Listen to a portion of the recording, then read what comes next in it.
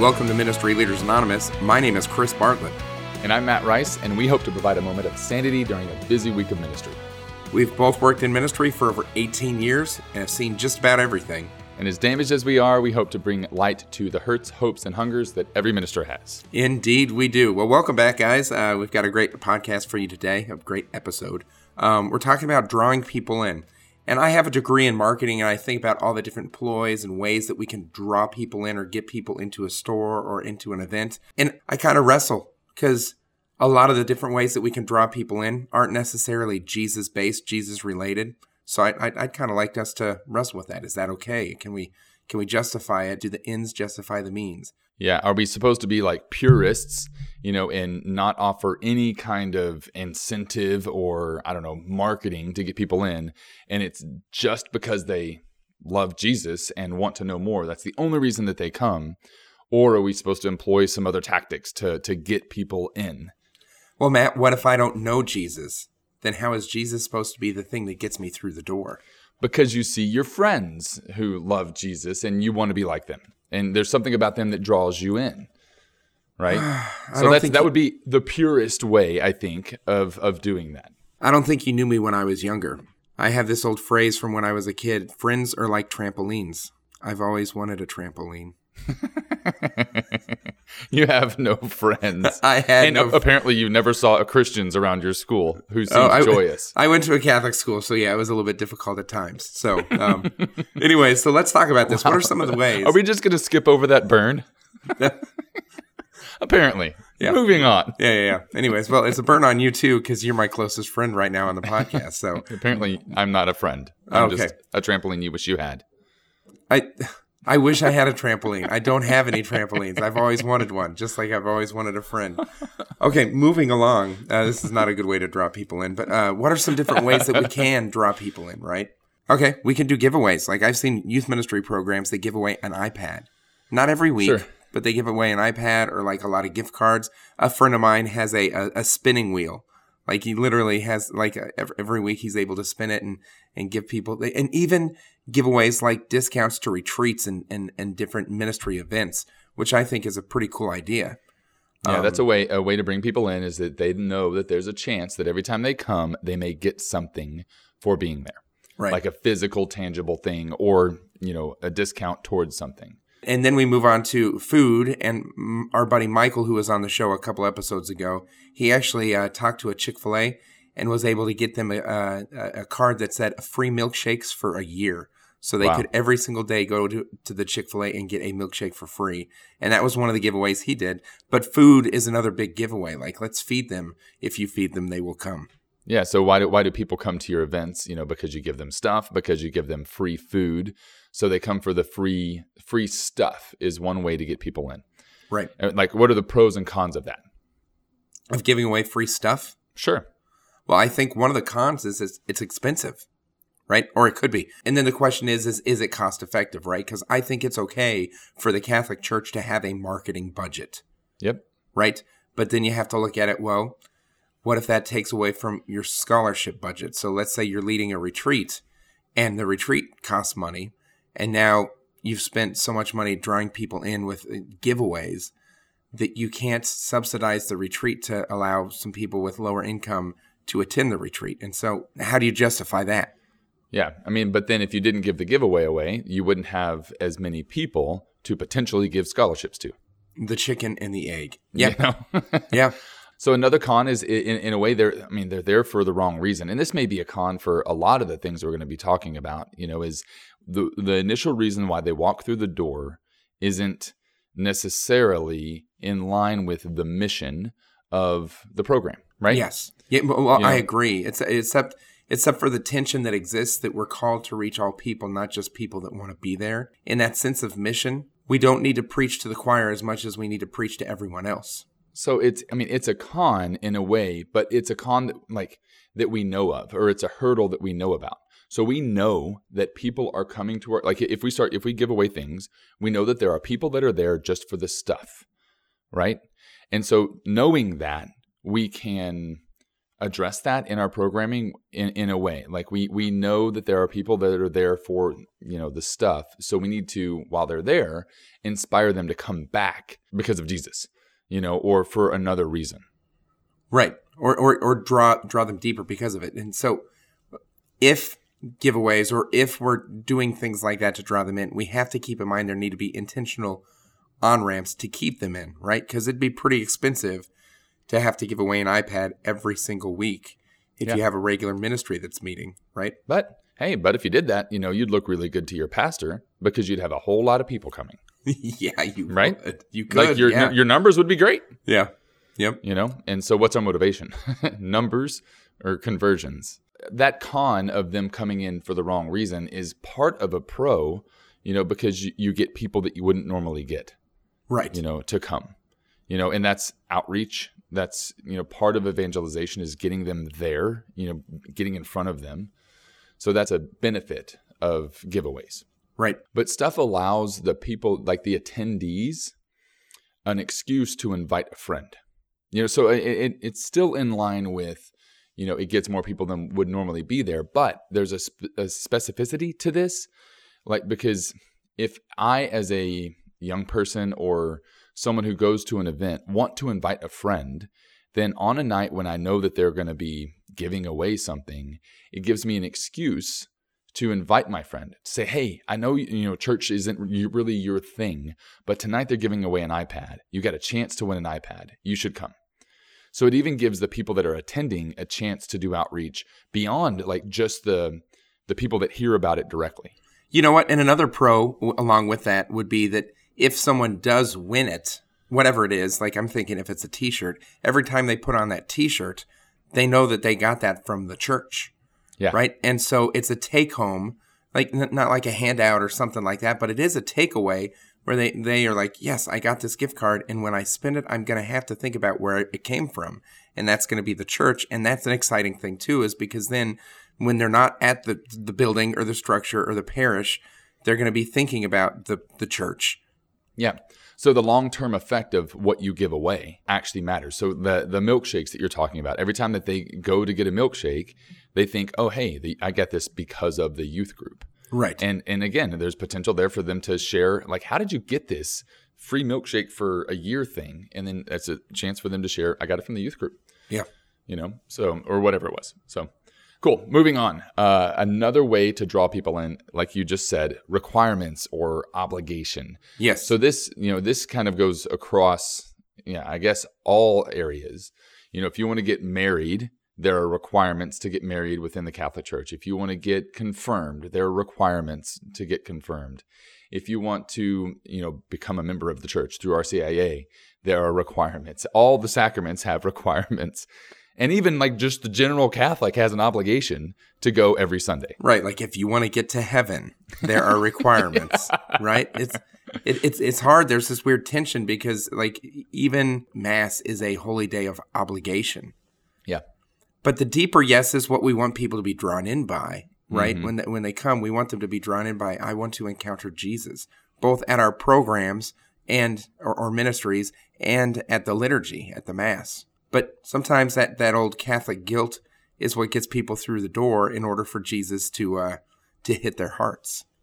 Yeah. So what are the pros and cons of requirements and obligation? It gets people there. There's a pro. The parent meetings that we have that are required parent meetings, people show up. Yeah. But they're not as into being ministered to as much as give me the information that I need to help my son or daughter succeed in the sacramental prep and then get me out the door. You have 45 minutes to an hour, and then anything beyond that better be Q&A where I can sneak out the back. Yeah. And that pro, if you're going through a sacrament, then you need to learn what it is that you're being a part of. Now, we would want everyone to want to be there, to want to be fully formed before they receive the sacrament. But sometimes that desire is not there. So then you have to require it so that they get the formation. So the benefit, the pro, is the formation that they get. Right. But here's a drawback. Have you ever been to a prayer service or a praise and worship or a Mass where it was you could tell that half the room didn't want to be there? Mm-hmm. Or Absolutely. you're saying, You're saying a rosary. I've seen this sometimes when I go to a Catholic school mass, and you can tell like half the kids there are just like dressed up in ties that day. And they Catholic don't school wanna be masses there. are the worst. It's hard. It's hard. I mean, it's still mass, but it's hard. And then on the flip side, at the end of a conference or something like that, where everyone by that point is like on fire for being there, and we pray closing liturgy together, and it's just like amazing, right?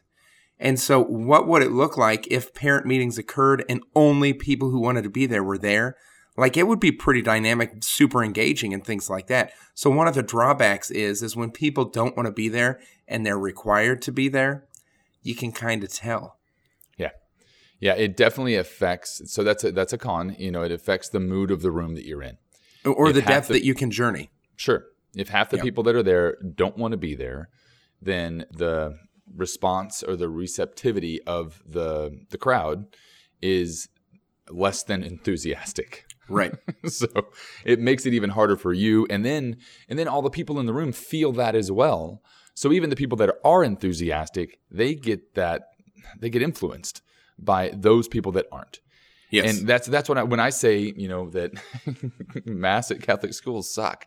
It's not the mass itself, because I know what the mass is, Right. but I feel the lack of enthusiasm from over half of the students because they're required to be there or whatever reason. And I even feel this at certain times of masses on the weekend masses. Saturday Vigil Mass, and then the 7 a.m. Mass are typically the ones that are less than enthusiastic about being there.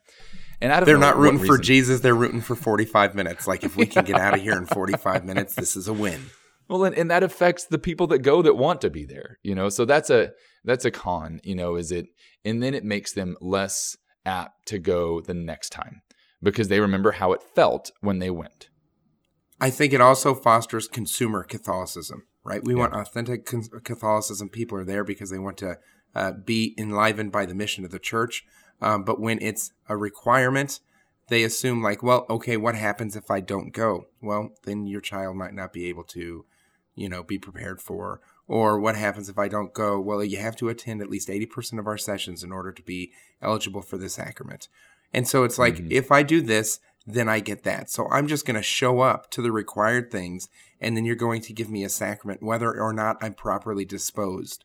Yeah. Because I've seen programs where people sit in the back and literally count the minutes, or if we don't have a good team of chaperones or whatever, they stare at their phone or they listen with their little AirPod to whatever they're listening to, and they don't hear a thing of what's going on, but because they're in the room, they check the box, so now they get to receive the sacrament. I'd love to have a full episode on requirements, and the pros and cons of requirements, and with a priest or with other people on, because I think we could spend a long time trying to find a solution or talking about ways to resolve that. What we're talking about in this podcast are just like kind of the flyover of how we draw people in. So the requirements and obligation is a way that we draw people in. Another way that we draw people in is by getting the right people there as attendees. So I've seen this happen in youth ministry where you try to get the football star or the cheerleader, some influencer there that everybody's going to be like, oh man, this isn't just for nerds. This is for the cool people. So I want to be a cool person, so I'm coming. And so when a new video game comes out, they'll pay Ninja, who's a huge streamer, right, to play that game and stream it because he's an influencer. Yep. Right? Yeah. And so when we started talking about this in show prep, I was like, what if we actually paid the captain of the football team to come to our youth program? Like, just went and said, hey, $50 a night. Like, you come to our youth program, just be excited to be there. Don't tell anybody that we paid you. Right. Maybe we'll boost it to 75 if you're willing to lift your hands during praise and worship. Right now, we're asking them to behavior modify in order. Yeah, I mean, it's an interesting idea, but at the same time, it feels slimy. Doesn't that? Absolutely. When I say it that way, it feels totally slimy. So that's, I mean, the pros and cons of that, like the people that come there are coming because of other people, but not because other people are, because those people love Jesus and they can see the conversion in their life. They're coming because that person is cool, right. Or because that person is popular. And to be clear, most of those, I've actually never heard of a situation where someone was paid to go to youth group to try and draw people in. But there are a lot of times where, you know, the guys are coming because the pretty girl they like is there, or their friend is there, and they want to keep hanging out with their friend, and so they're going to come to youth program. I think that's a great way of evangelization because the accompaniment is already built in typically in that they have someone that they trust. They've crossed that threshold of trust. Maybe they haven't hit that curiosity level yet, but hopefully that'll happen once they're in the door. Like Jesus can do things when people come in for the wrong reasons. Jesus can encounter them and change their hearts, you know? Yeah. Yeah. So another reason that people come to things is guilt. Like they feel like they need to be there or they're supposed to be there, which kind of goes along with the whole obligation thing. Right. But it's not like we're holding an obligation on them. It's that and maybe it's even, they know what Jesus did, so they feel guilty that they need to do this, you know, in response to that, you know, rather than feeling love and thanksgiving for what he did. They feel guilty and they feel this internal sense of obligation. Right. And at the most basic level, I think that there is something that is at least a response, right?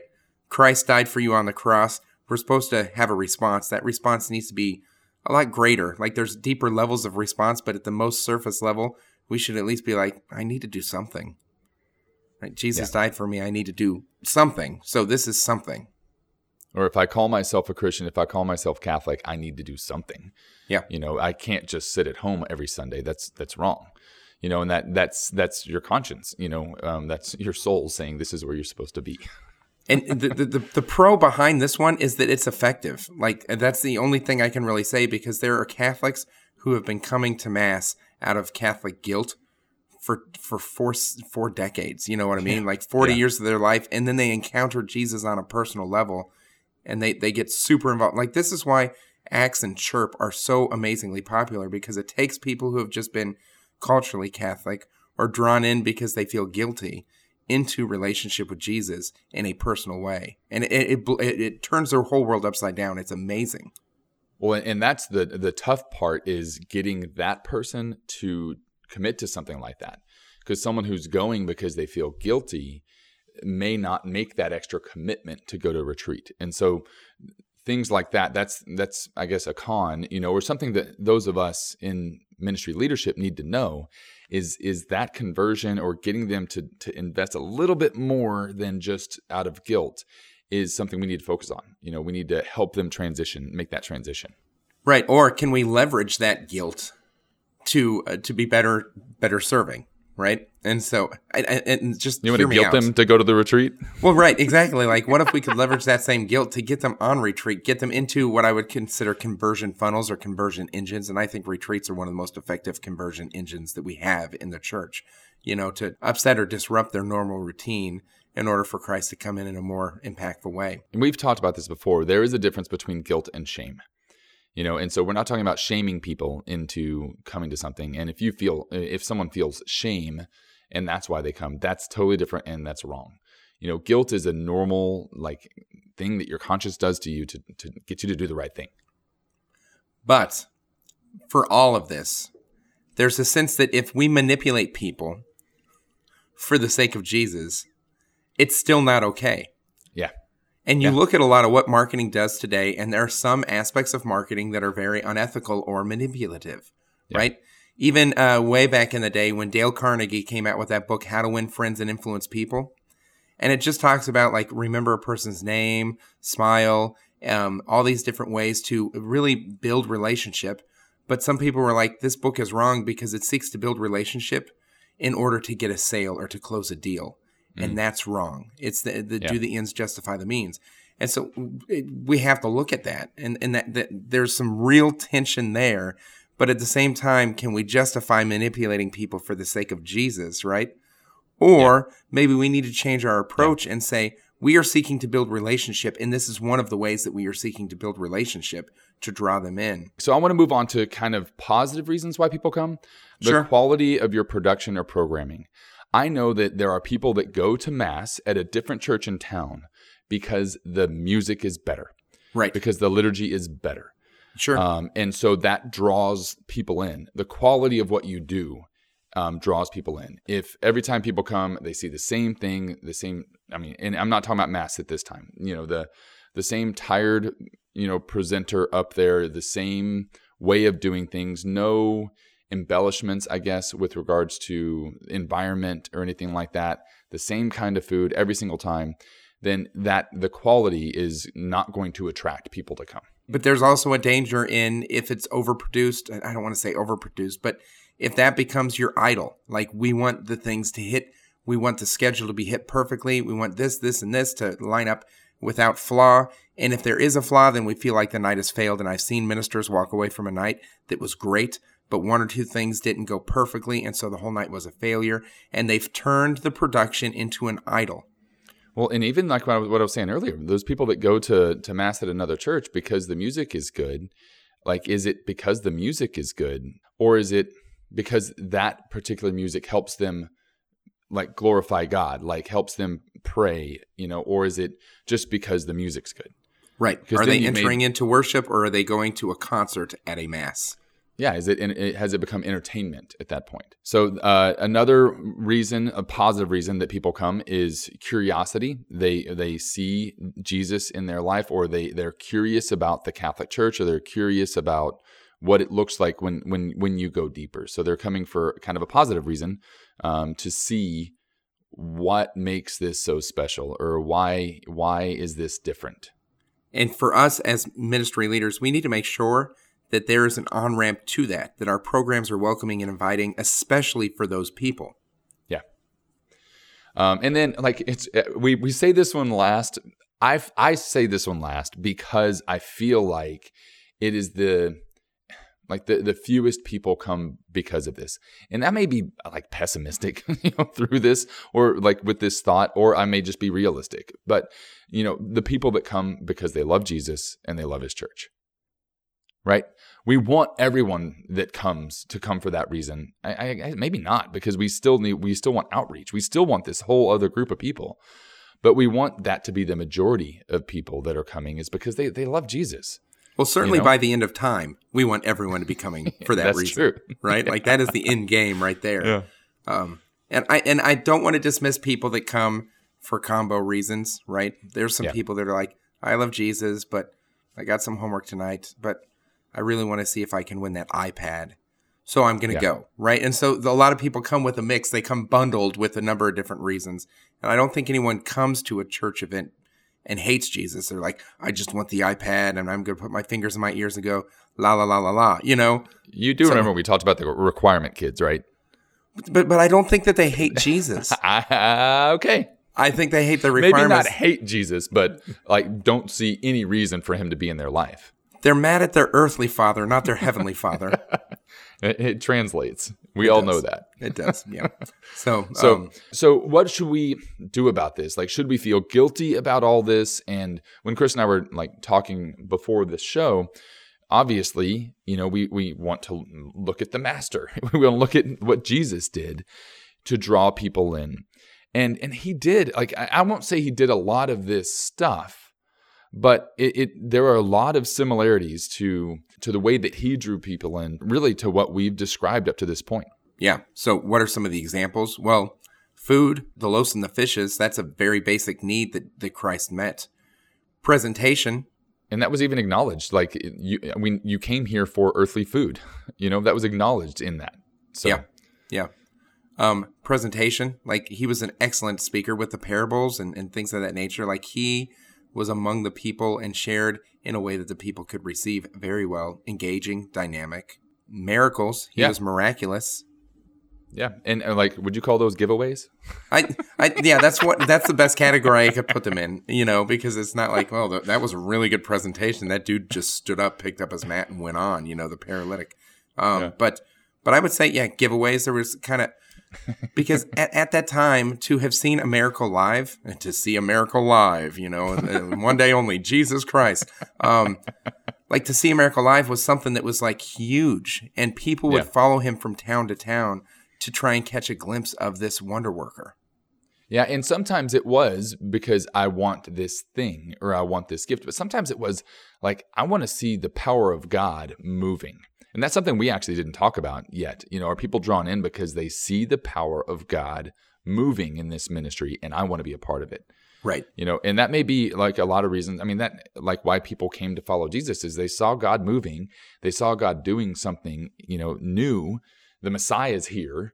I want to be a part of that, So, and that's because we were built for mission. That's something that we need to keep in mind, is we were literally created for mission. Do our programs reflect that, even in the marketing that we do?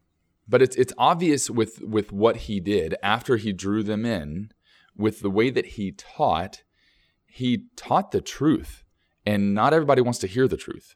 Right. And he taught authoritatively, and people would leave. So obviously not everybody was there because they loved Jesus or, wanted to really commit to his mission, but they were there for whatever reason. And then when he really, started teaching truth, they turned away and walked away, and he let the rich man walked away, or in the Bread of Life discourse, a number of his followers left. Right.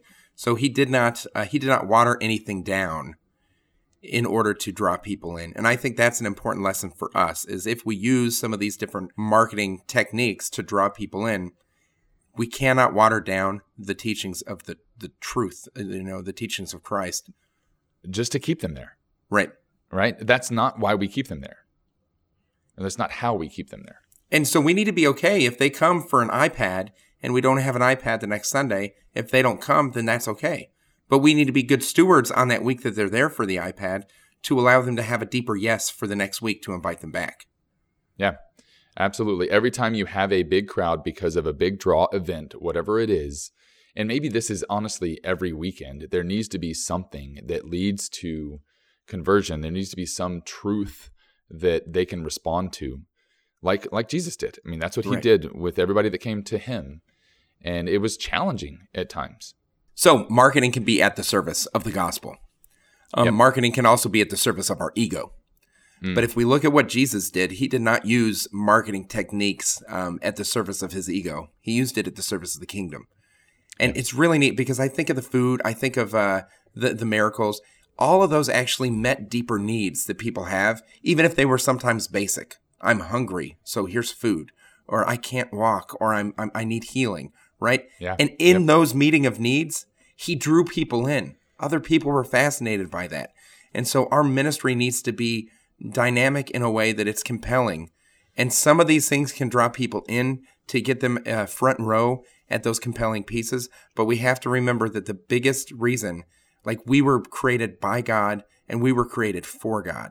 And if we don't showcase that, if all we showcase is something that Steve Jobs made, then we might be doing a disservice. So how can we use the different marketing things to draw them into a deeper yes? So you just said something that really raised a question in my head. So Jesus was drawing people in by meeting needs, right? Is an iPad a need? Is that something that's drawing people in because of a need? And is that something that we can use as a measure, to decide whether or not what we're doing is in line with the mission? So I don't believe that an iPad is a need. I mean, I'm convinced of that. Otherwise, 3/4 of the world would be in serious need, right? Yeah. Does it meet a need? But I think that it does meet a need, right? So I think that we hunger for adventure. Like the adventure of God's will is what we were created for. And there's something exciting about having something, right? But there's something more exciting about having someone or encountering someone. So I think about this more. Yeah, I think that there's a yes, but not a complete yes, because consumerism, our culture, has created a hunger for stuff, and so there is definitely a hunger. Is there a need? No, but I think there's a hunger for stuff. It's fun to have stuff. I think we're ending this podcast on a good topic to shift over to Facebook. What are things that we do that don't meet needs? Or do we need to meet a need in the way that we draw people in? Right, and can we justify an entire night to where it doesn't actually meet deeper needs, but it just stays surfacey, like a kickoff or a parish festival or something like that? Is that okay? So let's take that discussion over to our Facebook group. You can find it just by searching Ministry Leaders Anonymous. It's a closed group, So just request, and Matt and I will approve you getting in. We just want to make sure that the conversation in there is a roundtable discussion that's healthy. Yep. So thank you guys so much for joining us today. Please send any feedback that you have to mla@ablaze.us and share this podcast with someone. Here at Ministry Leaders Anonymous, we believe that if you want to go quickly, go alone. And if you want to go far, we go together. And take some time to pray this week for other ministry leaders and also for Taylor, who has to edit all of this. We will see you guys next week on Ministry Leaders Anonymous. And God bless.